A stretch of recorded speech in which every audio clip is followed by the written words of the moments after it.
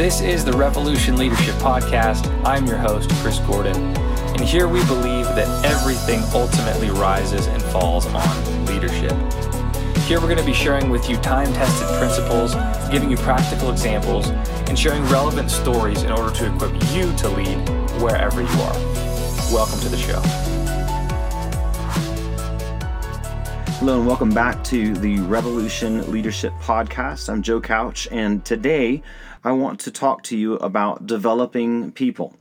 When you look at organizations, whether it's in a nonprofit sector or whether it's in the marketplace or even in levels of leadership or governance, the number one thing that people are really seeking for is to be developed. If you could break out leadership and kind of put it into three components, there's clearly the directive leading part that we're all familiar with.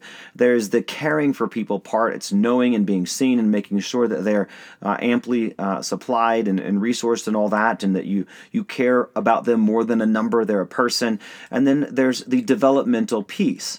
And across the board, when you look at organizations, the leading and the caring part come fairly naturally, depending on the organization, or they're going to lean one way or the other. They're going to be good at leading or good at taking care of their people or one of those two. But the piece that's most often unattended to is the actual development of a person. So development typically looks like, hey, here's the task, go succeed. When you have, call me, and we'll give you another thing to go succeed at. And it's kind of this series of sink and swim sort of opportunities that are presented to somebody. The challenge with that is when someone sinks, we don't know what to do, or we give them an alternate task and they sink again. They become disillusioned, they're frustrated, they're not being tended to, and they continue to move on. And so many times an organization, depending on the culture of that organization, one of the very familiar challenges for organizations is obviously the attrition of their people. So if you have a high turnover rate or you're continuing to lose people, the cost to your organization becomes astronomical. You're not even talking about the task or making a profit or a difference in your cause. You're just talking about retaining the right people. And one of the number one things that is pointed to again and again and again is for people leaving organizations is that I'm not being developed. Okay, so when we talk about this idea of people development, it is a huge concept, and it's not just something that intuitively happens in an organization. Much is caught, but there is also much that needs to be taught. And so I'm going to lean into that for just a little bit as we talk about developing people. When you have a new employee or a new hire, one of the questions that obviously you're going to have to define, that they're going to ask you, is, what is my role? What is it that you specifically want me to do? And so I'm going to take role and I'm going to kind of break it apart as an acronym and show you how, as you're developing people and you're trying to find the appropriate role for them, this actually forms a little bit of a pathway in their development. So you have a new hire, or maybe you have already a seasoned employee and you want to hold on to them and you want them to make their greatest contributions, but you're not really sure what the next level is. You've heard of the Peter Principles. People will rise to the highest level of their incompetence and remain there. That's frustrating. That's organizational death. So you want to perpetually be developing the people that you have. Some of the greatest organizations in the world do not succeed because they have attracted the highest talent. That is clearly important. But without any shadow of doubt, some of the most successful organizations in the world, what they do is they're committed to the development of their people. And if your people are constantly being developed and increased, their satisfaction is higher, their productivity is higher, and your organization as a whole continues to grow and increase and influence. So again, let's go back to this. What is my role? What is the developmental harness that you're placing me in to increase my capacity to contribute? So if we break that apart, I'm going to make it an acronym, and we're going to start simply like this. If you could imagine a pyramid and it was separated into 4 levels, and we took the word role and wrote it out across those 4 levels, the base level would be R, the second level would be O, the third level would be L, and the final apex of that pyramid would be E. So let me break those down for you a little bit. That base level is responsibility. So what are the core things that I'm actually responsible to fulfill? So you as a leader, you detail those. This is what I'm asking you to do. This is what it looks like done well. I'm going to help you along the way. These are the core responsibilities. So in any job, there are clearly the defined things that you're accountable for in that job. As time goes on, or sometimes for lack of clarity, there are peripheral things, or there are things that are contiguous or connected in some way that a person can move into, and sometimes they end up spending time vesting themselves in things that are not really core essentials that are defined by their job. So when I say responsibilities, I'm saying what are the things that you are directly accountable for to your leadership? Not interests, not peripheral, not contiguous things, but just what are the base things that I'm responsible to fulfill to my leadership. So when you look at that base of that base foundation in terms of development of a person, the first place we start is by giving them specific responsibilities. So when we see that they're stewarding those responsibilities well, and there's clear growth, we extend, number 2 level, opportunities to them. You've been doing this well, so now I'm going to extend a second opportunity for you. So this might be in your spare time, it might be in the extra margin, it might be in a window that's in addition to what you're already doing, but I want you to have the opportunity to step into this additional space and learn something new or to increase in your value. So as time goes on, they're taking advantage of that opportunity, and as they begin to get a hold of it and they're stewarding it well, opportunities, they come out of your responsibilities. They come out of what you're committed to. So as you're stewarding an opportunity well, inevitably, you're going to continue to rise and influence in that opportunity. So as you become an excellent steward of that opportunity, it actually makes way for you to make increasing decisions under that umbrella of whatever that opportunity is. So what I'm saying is an opportunity done well gives you the chance to lead in that new space. So over time, now you're taking on some sort of decision, and when we say leadership, we're talking about making decisions on behalf of other people. Okay, so you're taking advantage of this opportunity, you're doing it well, and you begin to have additional capacity that's given to you, or additional responsibilities that are given to you because now you are leading in that particular realm. As you lead well, inevitably, it opens up the opportunity for you to move into that 4th level, which is the area of expertise, or sometimes we'll say enthusiasm. So if you could imagine everyone has 10 skills or 7 skills, there's really 1 or 2 that are really their areas of passion, their expertise, or their areas of enthusiasm. So our goal in developing people is to get as many of our people as heavily weighted toward their area of expertise. We all want to be doing things we're passionate about, that we're gifted about. There's high productivity that energizes. So your goal is to move people through those 4 levels, beginning with the responsibility into the opportunity, moving them into places of leadership as they steward those opportunities well. And finally, as they're stewarding their leadership well, it opens up doors for them to focus on just the areas of expertise. Okay, so let me shape this for you, flesh it out just a little bit. If I took an example of, let's look at say there's an employee that's gotten a job at a coffee shop, and they're beginning to work, and they come in, and maybe they're working at a Starbucks, and the manager says, okay, here's your initial responsibilities. I want you to sweep the floor, I want you to clean the bathrooms, and I want you to make sure that the shelves are stocked. Okay, so they begin with a clear-cut responsibilities to be done within this time, and they begin fulfilling those responsibilities. As they steward those things well, the manager might say something like this: you're doing a really great job. The floors are clean, the shelves are stocked, the bathrooms are looking great all the time. I would love you to take the opportunity to maybe in the margin learn how to run the latte machine. Okay, so now you're beginning to step up to this next space because the responsibilities are being fulfilled consistently and regularly. You step up this next space, and now you go, okay, I want you to learn how to run a latte and make all sorts of delicious God-sent drinks to humanity. And here's how you do an espresso. Here's how you do, macchiato. Here's how and you're beginning to learn. As they steward that opportunity well, they begin to become excellent in that new opportunity. Okay, so they were fulfilling all the stocking, wiping the floors, cleaning the bathrooms, and now they've moved into this opportunity where they're learning how to use the latte machine. All right, so as they do this well over time, manager comes back and goes, listen, you're doing an excellent job on this particular thing with the latte machine. Would you train this other employee that came in that's going to move in this position? Okay, so now they have just been asked to exercise influence on behalf of somebody else. That's a leadership step. So now they've moved from just the responsibility into the opportunity. They've stewarded the opportunity well. It's made way for them to lead, i.e., you've attained a certain measure of success. We want you to share or to show someone else how to obtain that same level of success. Okay. In time, the store director or manager comes to that same employee and says, "You're doing a fantastic job. The floors are clean. The bathrooms are doing fantastic. The shelves are all stocked. You have trained 7 different people how to effectively run the latte machine. Maybe the front cash register is another opportunity you've taken advantage of, learn to lead."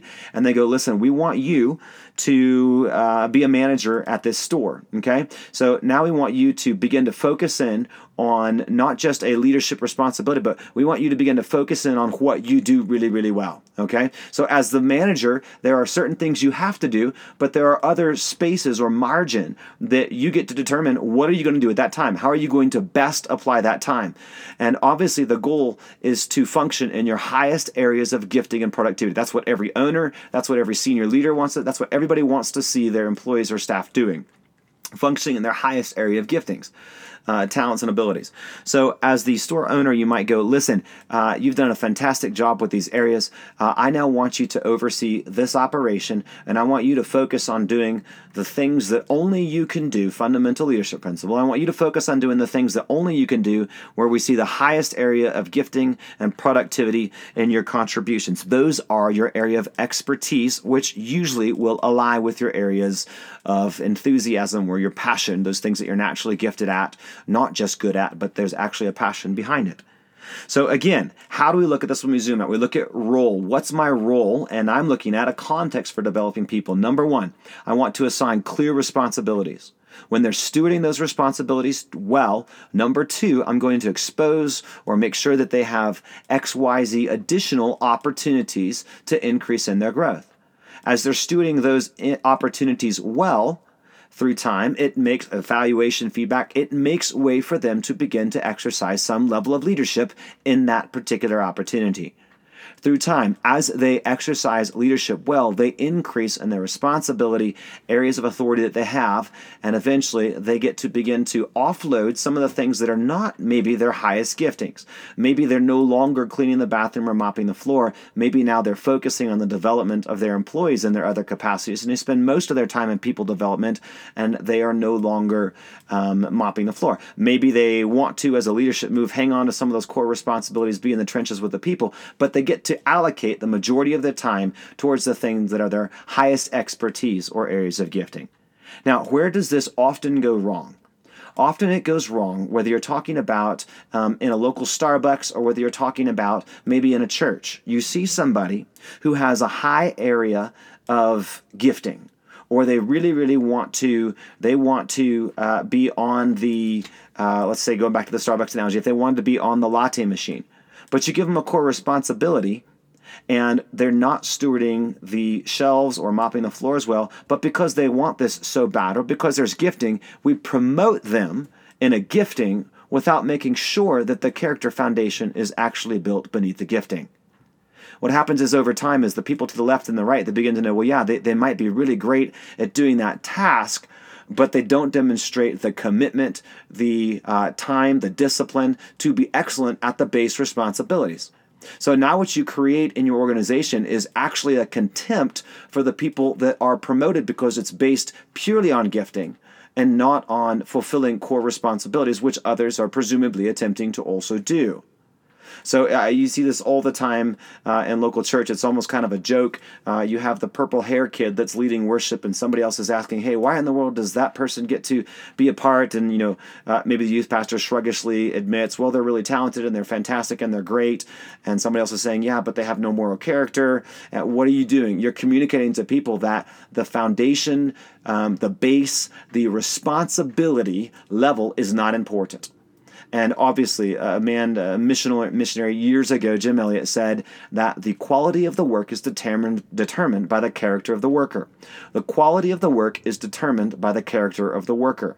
What enables you to make long-term successful contributions in your areas of gifting and in areas of leadership are when you have a solid character foundation in place. How do you establish that character foundation? By starting with core responsibilities that yield opportunities that stewarded well give way for leadership that again stewarded well make way for you to function in those highest areas of giftings. Okay, let's pause, zoom out, summarize. What's the big idea? We want to develop people well in our organizations. The organizations that succeed don't always have the best talent at any given time, but they're constantly moving people up. They're constantly increasing their capacity. We want to develop people. How do we do that? We start by asking the question, what's my role? What is role? It's a responsibility that yields to stewarded well an opportunity that opens the way for leadership that eventually makes room for them to function in their highest areas of gifting and expertise. When we promote through those corridors, not skipping over them because of a gifted person or because of a passion that someone might have. When we promote through those corridors, we're ensuring that the foundation of character is there what actually enables the sustaining of the contribution that someone wants to make in their area of gifting. When we don't, we see it time and again, people destroy with their character what they have built with their gifts. I'll say it again. People destroy with their character what they have built with their gifts. Translation, very low attrition, high employee turnover, contempt for other people, for one another in the workplace because that person moved up because they had this gifting or this particular passion, but there was not the character or the clear discipline or the level of stewarding responsibilities before they were promoted. So a little story, maybe kind of just to shape this. I'm going to use my own life and share a story. As a younger man, my father owned a number of different companies, and I had obviously the privilege and the opportunity to work for him. And I remember that he was working on a job. He was a contractor, ran an electrical company. He was working on a job a few hours away, and I did not like the idea of leaving friends and staying in the hotel near the job site during the weekend. So every day I would drive back and forth to the job 2 hours each morning. So I was not disciplined at that time in my life and was perpetually late. And I remember one morning I showed up again for the nth time late, and my father had always told me, you're not getting different treatment or preference just because you're my son. You're going to get treated just like everybody else, probably going to be harder for you than other people. So it came to his attention for the second or third time, and I remember climbing up on top of a roof a couple hours away at a place where he was working and talking to him. And in short, my father told me, son, you're fired. And him firing me was one of the best things that ever happened in my life. And then he went on to give an explanation. And he said, son, you're gifted. You have areas of expertise and passion, and you have significant contributions to make in life. But right now, you're struggling to fulfill base responsibilities that will shape the foundation that you're going to need to make sustainable contributions in the long run for your life. I've seen many men like you. I have fired many men like you. And I don't want you to become that. So you have a significant choice you're going to have to make. Before you lean into or try to ride off into the sunset on the areas that you're passionate about, you have to steward this long, dark in-between well. Pay attention to the base responsibilities, and in time, those will yield opportunities out of which you will lead, and eventually you will move into your areas of expertise. Otherwise, you will destroy with your character what you've built with your gifts. All right, I hope this has been helpful for you. Remember, everything rises and falls on leadership. That's why we're committed to enabling leaders and increasing their capacity to succeed. If this has been helpful, please like it, share it, subscribe to it. And we'll be thrilled to offer you more content as we continue to move forward. Remember that banners are hailed at the beginning and medals are awarded at the end, but leaders are forged in the long, dark in-between. If you're leading, you're taking the greatest risk. Thank you so much for being a part of the Revolution Leadership Podcast, and we'll talk to you next time.